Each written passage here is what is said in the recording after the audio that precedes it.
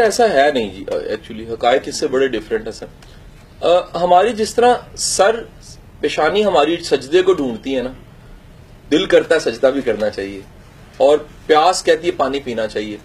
हमारे अंदर एक शख्स होता है जो दिल करता है कि हमारा कोई उस्ताद भी होना चाहिए। आप अपने दिल पे हाथ रख के देखें, आप सब चाहेंगे कि जैसे कामरान साहब, मैं, कुछ लोग इशफाक साहब को मिले हुए हैं, आपका भी दिल करेगा हम भी मिले होते। मैं गलत कह रहा हूं सही कह रहा हूं? मेरी गुजारिश समझे। आपका दिल करेगा ये जितने बड़े सोसाइटी के बड़े नाम हैं, उस्ताद हैं, काश हम इनके पास बैठे होते।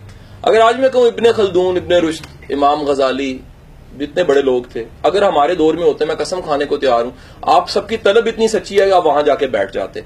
हजूर गुजारिश ये है कि सर हमारे पास वो स्टफ ही नहीं है जो मनवा पाए। माजरत के साथ वर्ड तो नहीं मुनासिब इस सिटिंग के लिए सर जी। वो जो कंधा पेश कर रहा होता है ना, वो चबलियां भी मार रहा होता है। ये मैंने बड़ा कॉमन फिनोमेना देखा। वो लड़कियां फंसाना चाहता है माजरत के साथ, वो अपनी कहानी चलाना चाहता है, वो अंदर से रज के भूखा शोदा होता है।